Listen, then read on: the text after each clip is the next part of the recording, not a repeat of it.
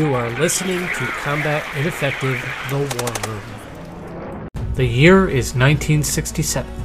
An orbiting U.S. space satellite is high above a Soviet port on the Caspian Sea, taking pictures of the shipyards far below. In one of these photographs, a very strange-looking craft is seen in the photos. One completely unexpected from the normal ship hulls commonly seen. For in this photo, the U.S. has just received their first glimpse of a brand new weapon system under testing.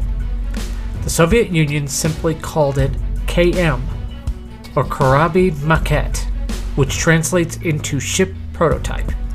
When the CIA saw the KM markings, they gave it the nickname of Caspian Monster, which eventually became known as the Caspian Sea Monster. The Caspian Sea Monster was not a normal craft. For starters, it looked like a very large aircraft. However, if it was an aircraft, then why did it have short and stubby wings? The US was puzzled by the shape of the new craft. Was it a ship? Was it a new flying boat? Was it something else entirely? US and Western intelligence agencies quickly began studying the shape and trying to piece together what it was. Models were created for testing of the aerodynamics and handling characteristics of the new craft. In the current design, it couldn't fly like a normal aircraft. Some engineers tried extending out the stubby wings, thinking that perhaps it wasn't a completed prototype yet. But this too didn't solve the problem.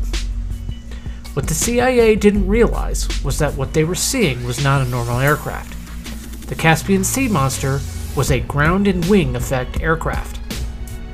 These vessels, not quite an aircraft, yet not quite a ship, work in an entirely different way than that of a conventional aircraft. The phenomenon of ground effect had been known since the 1920s, when pilots began to notice that their fuel efficiency increased the closer they got to the runway before landing.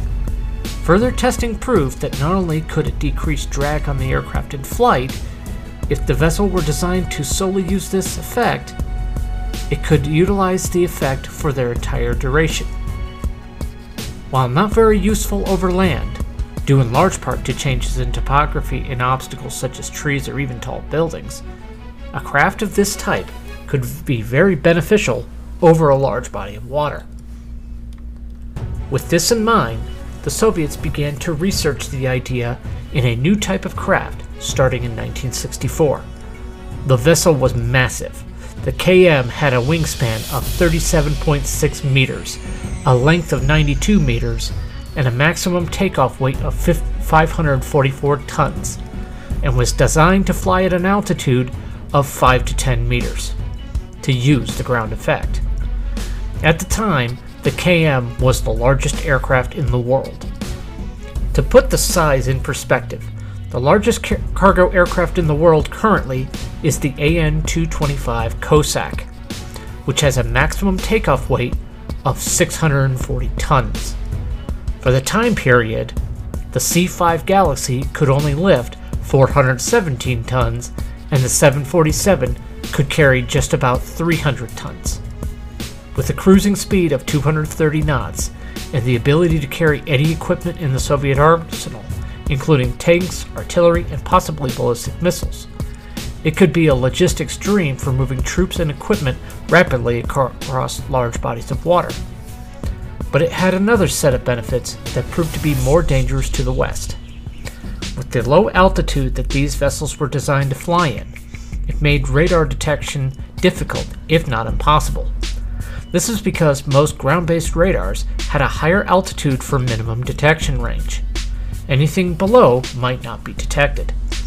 In testing, engineers soon found out that this effect had no real limit to the size that could be created.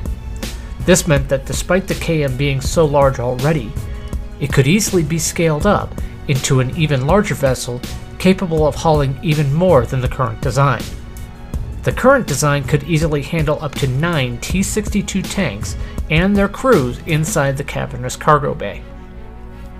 A fleet of these could rapidly move full armor divisions faster than the US could with their cargo aircraft and regular shipping methods. With all of the promise that it showed, what happened to it? Well, for starters, despite the great promise it showed over bodies of water, the Soviet Union would only have been able to use it in a few locations.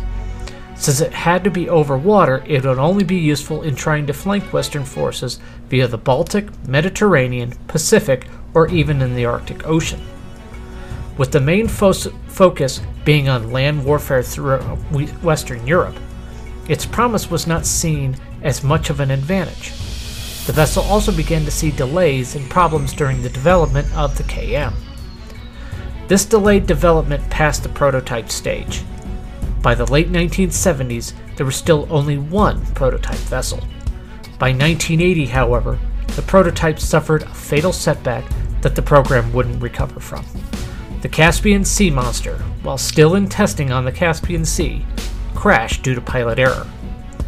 With the aircraft now damaged and under the water, it was deemed too heavy to recover and was left there at the crash site, where it remains to this very day.